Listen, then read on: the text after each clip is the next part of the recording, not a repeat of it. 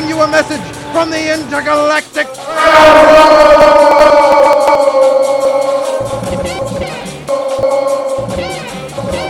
Landed aristocrats, large and small, don't like people who come in a can.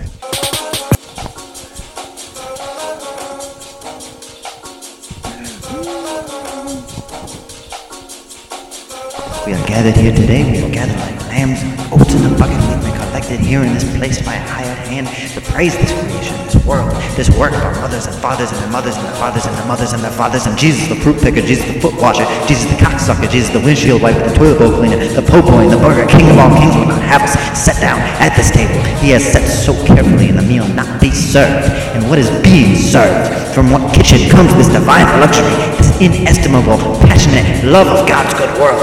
What feeds all our souls, and in what package does this meal get delivered? In a can! We live in our cans. We think we can. We try to work in our cans. We put cans on our heads when the fast bullets fly. Ours is a canned life, a blessed life. How you gonna say you love me?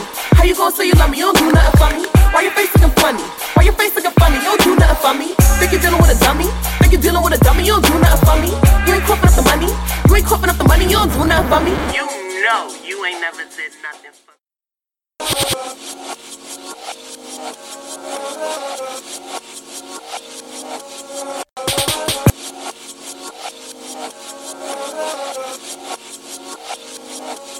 Can life is cowboy communism.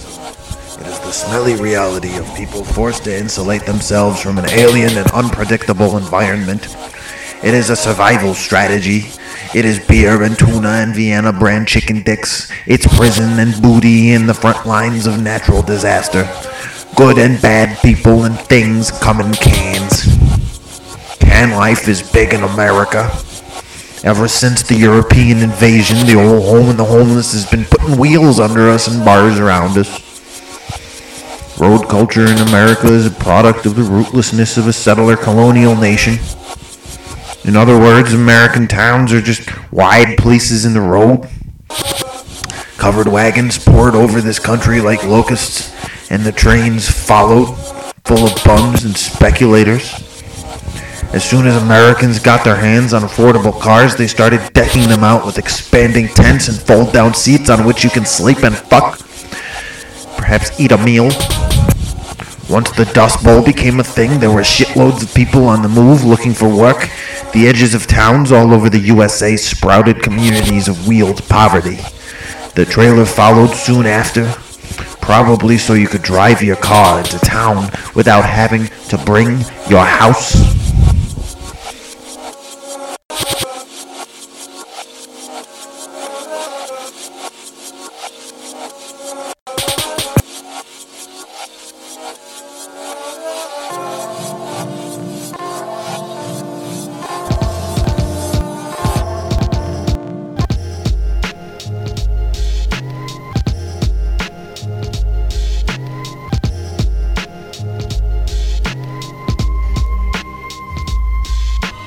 Pay the bills, put food on the table, and put clothes on your back. You understand?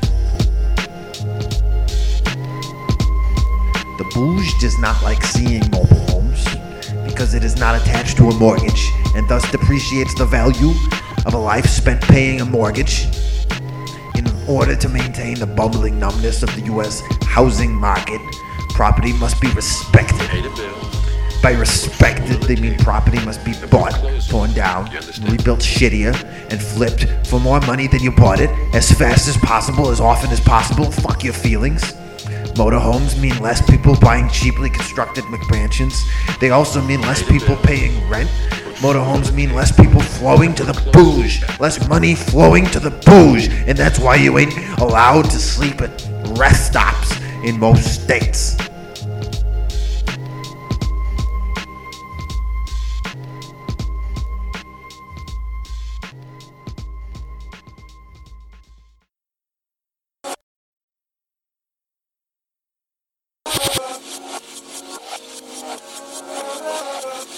Of course, some of the bouge saw a market in selling shit to the huddled migrants and stopped pretending the migrants didn't exist long enough to take advantage.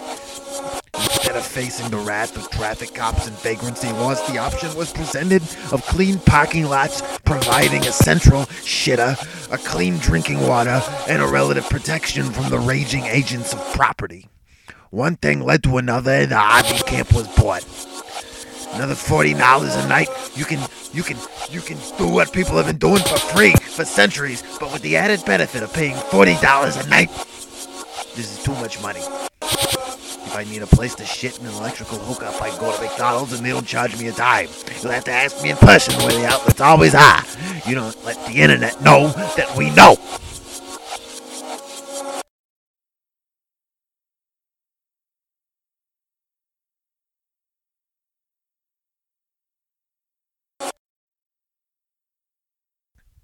KOA RV Park in Kent, Washington wants around $40 to $60 per evening, spent in their badly named and racist parking lot. Campgrounds of America has some fucking explaining to do about why they don't use the letter C in the name of their fucking campground.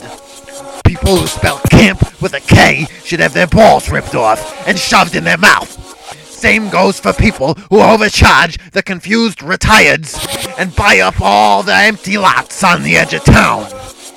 There is nothing recreational about living in a recreational vehicle.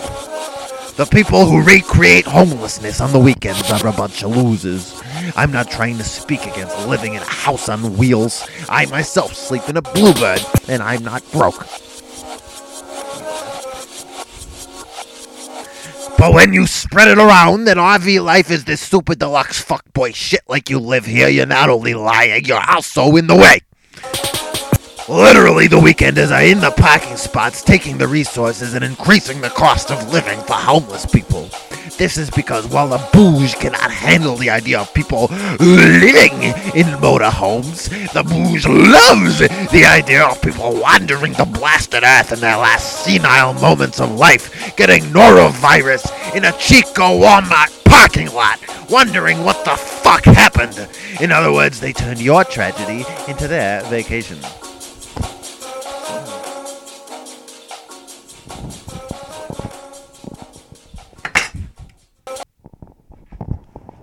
Thus ends the first part of this transmission of the Intergalactic Railroad. In part 2, we delve further into the production of social class as it relates to the can, the car, and the commodity in European-occupied America.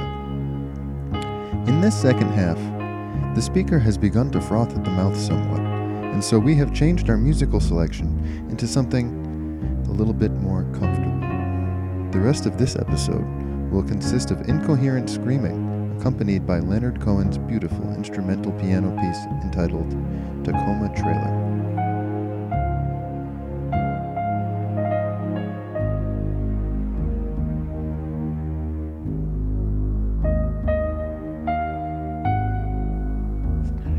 With the advent of the recreational vehicle, the infrastructure for mobile homes around this country split into two groups and met two entirely different responses from the bush.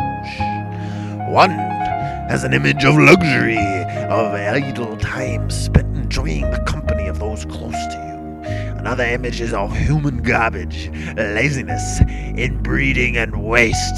Yes, van life enthusiast, you are white trash now. The trailer park came into existence to make sure the ammunition factories were running. During World War II, factories were popping up in indefensible locations in the middle of nowhere, producing material and equipment for the war effort.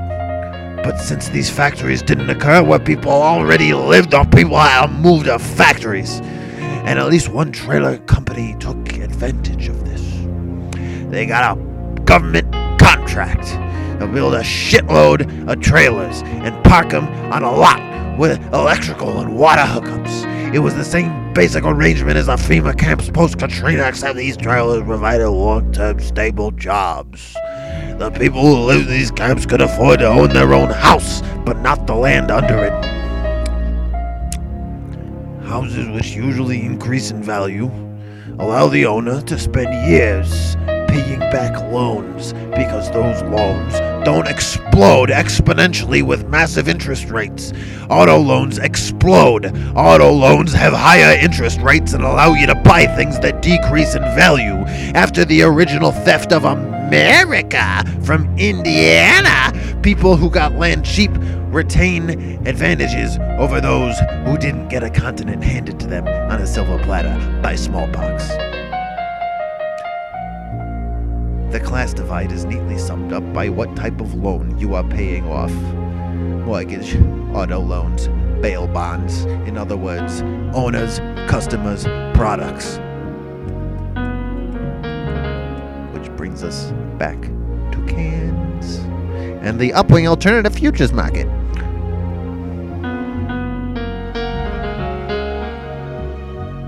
All of this word vomit is just a preliminary backdrop to the real point I'm trying to make here, which is that polite society and its lovely ideals want you to kill yourself slowly in humiliating degradation and poverty while they pretend you don't exist, and the reason for this is money.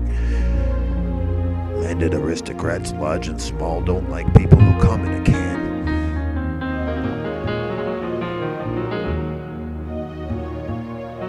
They aspire to pretend to need more than TV and Ambien, whereas the can life doesn't have the time or the patience to lie to ourselves after work. The social scene is built to thrive on our failure.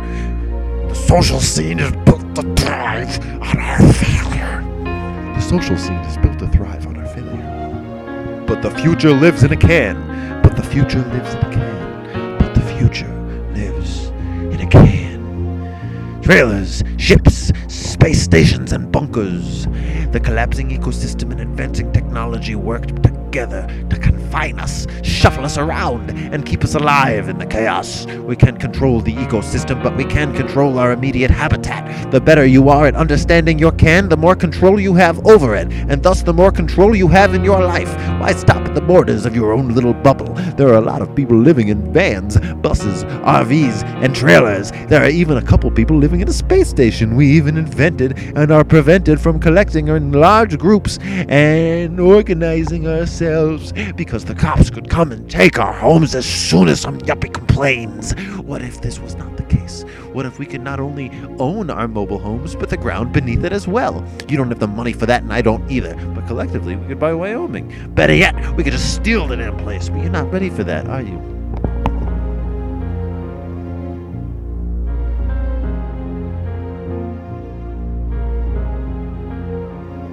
Welcome to part 3, the final chapter in this episode of the Intergalactic Railroad. Here we'll be talking about the future as we see it.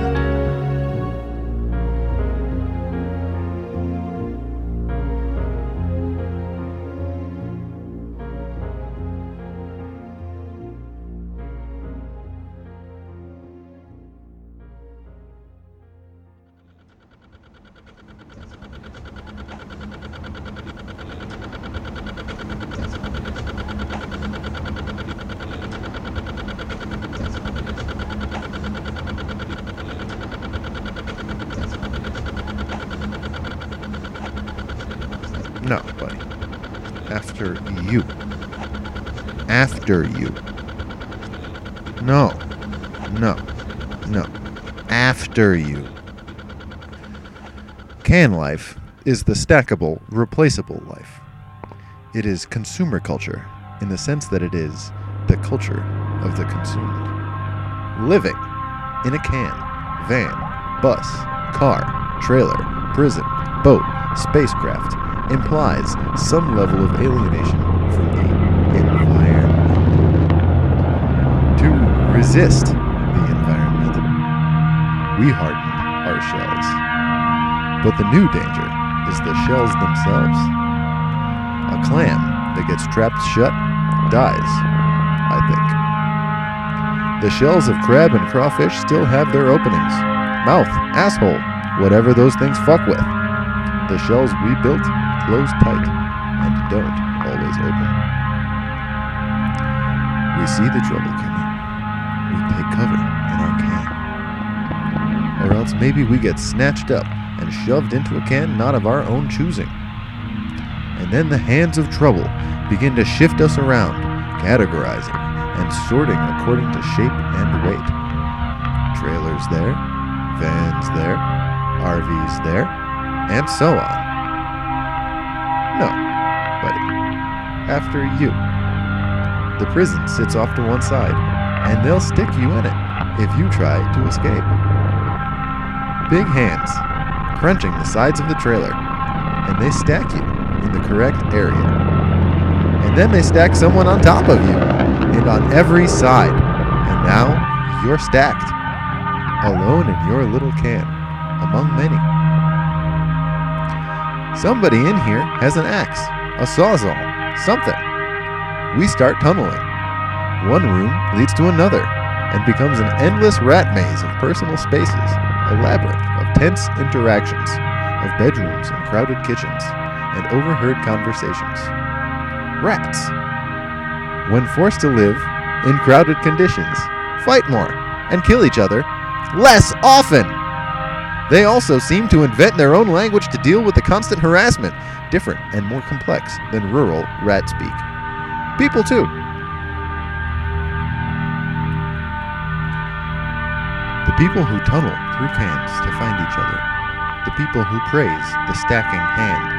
The people who consume the can product. The cans that roll away. The can in the back of your cupboard sits there for years.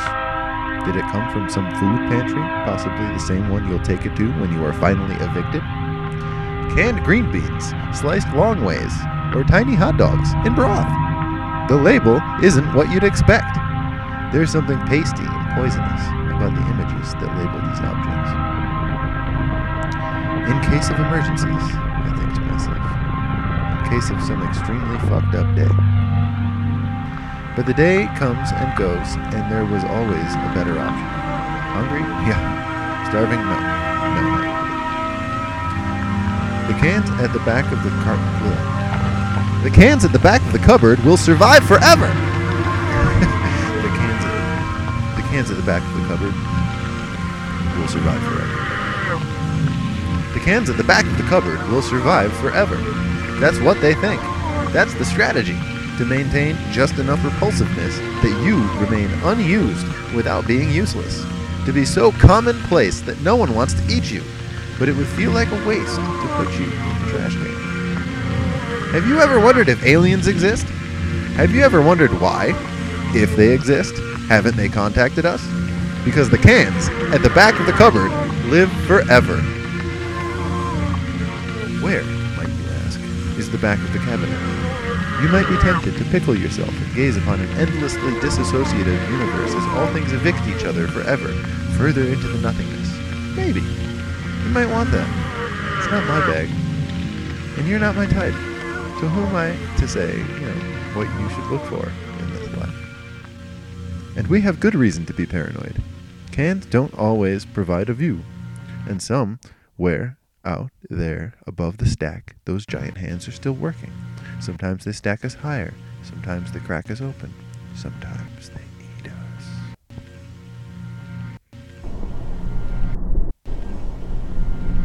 The socio-political implications of space travel, the cultural implications, are science fiction. They aren't worth thinking about, supposedly, because we have no control of the future. Because we couldn't possibly know anything about what will happen. Because that's all bullshit, of course. We know pretty much exactly what it's going to be, and the specifics are the main point of blurriness. We know we'll be canned. We know it's going to suck. We know that the Bezos-Musk-Thiel parade is on the same team as the Kim Jong-Xi Putin party, and they want to fuck the world in the ass till long after we're dead. And we know that we don't want that. See? We already know the future. The devil's in the details, but we're right on course.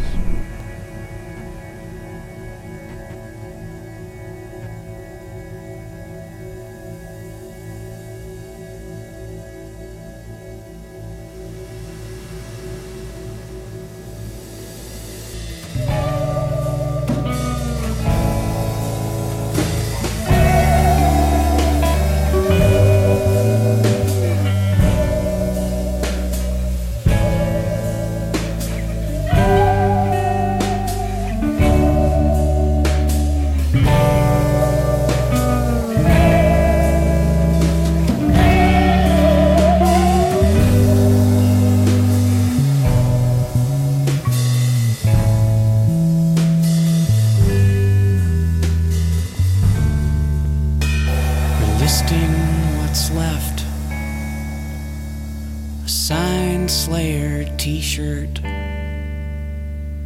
car up on blocks in his mother's backyard.